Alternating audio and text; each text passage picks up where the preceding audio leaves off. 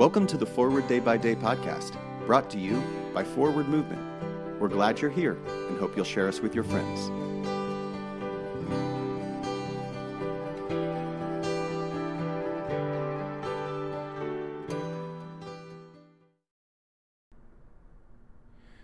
Today is Saturday, January 15th, 2022. Today's reading is from John 2, verses 20 to 22. The Jews then said, "This temple has been under construction for 46 years, and you will raise it up in 3 days?" But he was speaking of the temple of his body. After he was raised from the dead, his disciples remembered that he had said this, and they believed the scripture and the word that Jesus had spoken.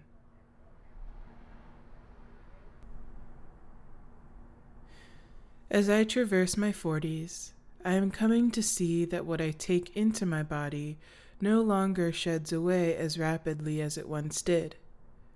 Foods I used to love are not as exciting. The way I take care of my body has changed. These days, I am very aware of what I put into the temple of my body, particularly with food, language, and television. I believe this awareness is a part of coming back to life. News reports and social media, and even our image of ourselves in the mirror, offer intoxicating reminders of how short we fall. Yet, like the temple that underwent 40 years of renovation, so we too are still under renovation. Through God, we can come back to life. We can be resurrected anew.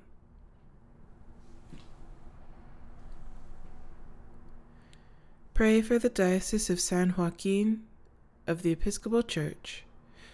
And today's moving forward, how are you treating your body as a temple? What one thing can you do today to nourish and nurture your body? My name is Nia McKenney, and it is my pleasure to read this month's Forward Day by Day Meditations written by Carolina Hinojosa. A prayer for all sorts and conditions of men. Let us pray.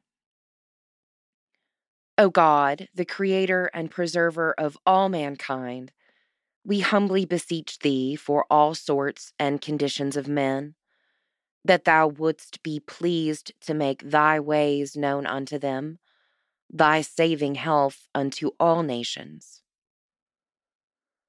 Finally, we commend to thy fatherly goodness all those who are in any ways afflicted or distressed, in mind, body, or estate, that it may please thee to comfort and relieve them according to their several necessities, giving them patience under their sufferings, and a happy issue out of all their afflictions.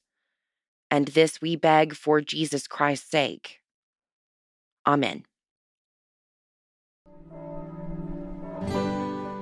Thanks for spending part of your day with us.